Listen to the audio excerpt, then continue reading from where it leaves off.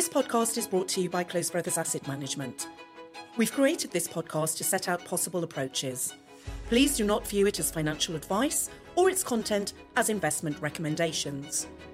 Just because an investment or investment strategy has performed well in the past does not mean it will continue to do so. Our predictions are based on information that is currently available. However, events and markets can and do change rapidly.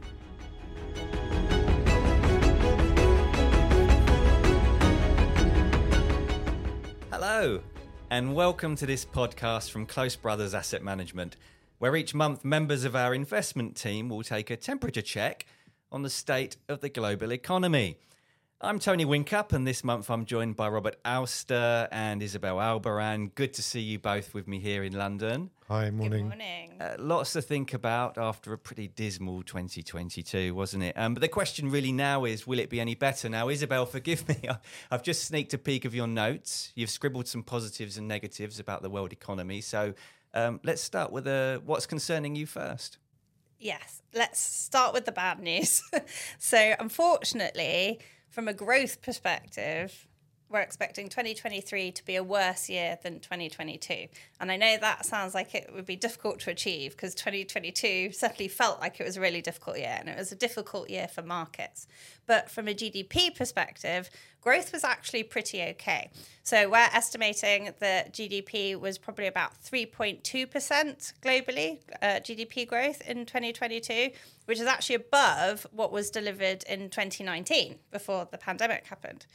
In terms of what we're expecting for the year ahead, well, their estimates are probably closer to 2%, so quite a bit lower. And that's going to mostly be down to the fact that we've had high inflation, incomes are squeezed, it's harder for households to maintain consumption. And the impact of that is that, well, for corporates, their earnings is going to be more difficult for earnings to grow. And what's average? An average year of GDP globally? It's probably around 2.5% to 3%. Okay, so you've grasped the nettle. We've had the negative news. What's the good news? Yeah, well, so the good news is that inflation is very likely to be falling in most economies this year. We referred to the real income squeeze that we experienced last year. If we've got inflation coming down, it provides a support to real incomes, and it makes it easier for households to grow their spending. So that's really positive. Robert, do you agree with that point about households? Do you think people do have enough savings? Are they going to still be racking stuff up on their credit cards? Well, it's funny you should ask that because in the last week, we've seen people spending on holiday bookings forward, Easter, summer.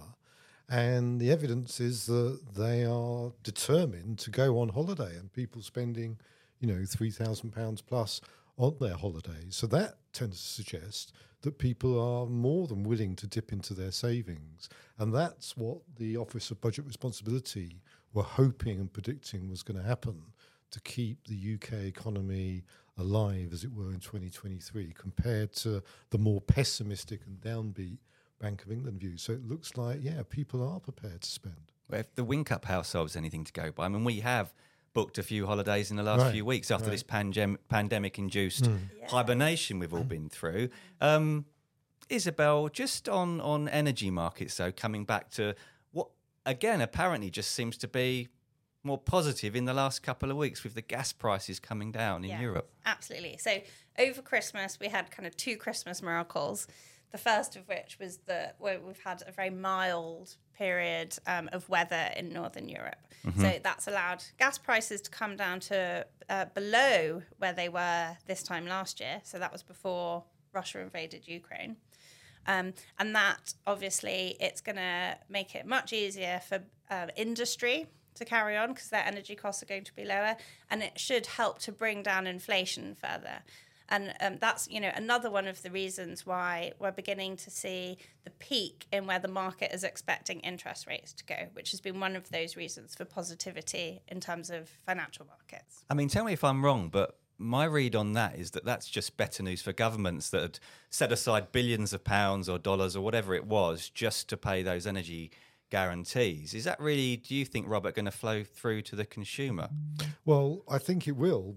I think it will flow through to the consumer, because if you've got the gas price coming down, energy bills are going to be lower, which obviously improves the fiscal position of those governments. But I would say that industry is, we can talk about the Whincup household and your energy bills, but it's really industry you have to watch out for here. Mm-hmm.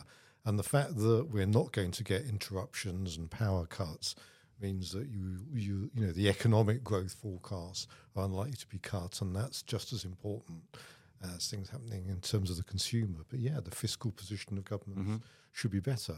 I guess there's one caveat, which is we've still got quite a lot of winter months to get to. We do, and it's chilly outside today, isn't it? It's a cold snap, certainly in London. I know that we all want to speak about China, and I'm a bit on the fence here. I don't know what you both think. It seems good news for sure that China's reopening. Sadly, about 60,000 people by official estimates have lost their lives just in the start of this year. But from an economic perspective, another leg up to a slowing global economy. Isabel, good news?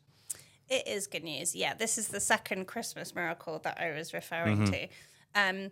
Whilst the execution perhaps could have been improved, the fact that these really, really strict social restrictions have been eased in China, it does make it possible for China's economy to have a recovery this year.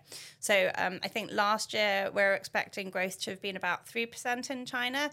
This year, with restrictions eased, it makes something around 5% or higher possible. And that provides an enormous boost to global growth, especially in the Asia region. So whilst we've got not fantastic GDP forecasts in many of the developed economies, China and the countries very kind of connected to China, we're expecting forecasts to be rising.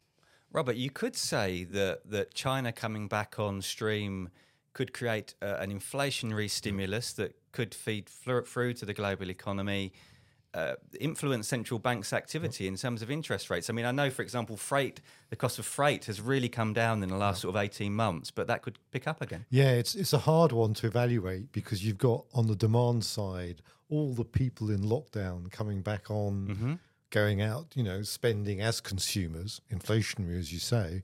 On the other hand, China, biggest manufacturer in the world, you're going to get the supply constraints unwinding and easing as well, probably through the second half of 2023 and beyond, which is disinflationary. So it's going to be a question of timing, really, I think, more than anything else. But I agree with Isabel totally. Overall, compared to the zero COVID policy of last year, good news. And actually, just to add to that, I think the more social consumption is an option for Chinese consumers.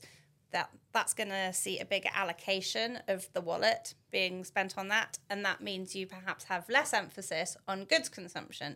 And if you recall, in 2020 and in 2021, well, we had this huge surge in goods consumption because everyone was buying a lot of goods. No one could have an experience. Exactly. You couldn't go and have your hair cut, could you? Yes. Not that it was a problem for me, but you couldn't do it. Exactly. So it's all about experiences now and coming up. We've seen that with crowds, haven't we, mixing in China over the new year, etc. And bookings for holidays in China, that's very, been very a strong early indicator. And surging. I don't want to put a dampener on that bright spot as well, but we haven't really spoken about recession. A lot of people think that a recession is likely in the UK, Europe and the US potentially this year. Where do you both stand on that question? Really important question. Yes. So as I referenced a bit earlier, the outlook in many of the developed markets is not fantastic this year. In the UK, we managed to avoid a recession in the fourth quarter of 2022. We did think maybe it would have started already, but I think it's still very likely that there will be a recession at some point in 2023. So our estimate is about minus 1% growth year on year in the final quarter of 2023. I mean, that sounds like an oxymoron to me, 0% growth. I mean, forgive me, but is that meaningful? Is that something that people will notice, that it doesn't really become much worse than that? That, by historical standards, if you're talking about recessions, is pretty mild, really. I mean, in the past, you've had some big negative numbers. So it's debatable whether a flatlining economy will feel like a recession, especially with relatively strong employment. Because we had minus 4% in the COVID global financial Yeah. crisis. Yeah. COVID is, much more steep declines. So, going at zero to between 0 and -1, you're barely going to, you're barely going to notice. Obviously, from a government statistician's point of view, it doesn't look great, or from a political point of view. Sure. But yeah, from an economic point of view, that's fine. The other thing I'd say is that whenever I hear Isabel say, oh, well, it's going to be bad this year, part of me thinks, well, the markets will quite like that because you're getting to the point of a trough. You've had the bad COVID part, and markets will think, after the trough, with lowering inflation, lowering interest rates, we can suddenly see the light at the end of the tunnel. We can see the upswing. And that, of course, is when you start getting markets rallying on that because they're looking through the potential bad news from company earnings in the first half. Well, you've kind of preempted my next question there, Robert, because just before coming into this session here, I was looking at some of the numbers, just the first 12 days of the year, but equity markets looking strong. Exactly. Bond markets looking strong, dollar looking weaker, FTSE 100 nearing a record high. I mean, that's all positive stuff, isn't it? It is, yeah, and that's what the market's doing. It's thinking, well, we're going to have interest rates, inflation low, interest rates peaking. We can see through this, okay, poor corporate earnings, but we know about those because they're obviously the result of everything Isabel's mentioned that went wrong in 2022. So we're looking through this to better times. That's why markets are rallying. I mean, we've got just really at the beginnings of some of the earnings season now, aren't we? We've just had the banks in the US report, etc. Yes. Do you think we're going to see some earnings destruction, and that's going to cause companies to re-rate in equity markets, or not? I suspect the earnings season, we'll see some poor numbers, but perhaps not as poor as people were forecasting. But the really important thing as well is what managements say about the outlook. And if they start saying, oh, well, we can see this is the worst quarter, then again, you've got green shoots of optimism. Okay, we're going to end on a stat today. Right. You've reliably informed me you've come up with a stat 0, which is particularly interesting for a particular reason. So go for it, Robert. Yeah, 0 because there's 0 negative yielding bonds for the first time in 1 to 2 years. I mean, 2 years ago, it was something like 18 trillion of negative yielding bonds, and we've now moved to a stage where bonds as an asset class are coming back into their own. I think it was last week the last negative Japanese yielding bond turned positive. So you're back to sort of multi-asset investing again. It seems unbelievable, Isabel, doesn't it, that people can say at some point in the future that they paid people to borrow their money. Yes, it's certainly been a challenging period, I think, for bond investors. Because, as you say, if you've got a negative yielding asset, you're guaranteed, if you hold it to maturity, to be worse off.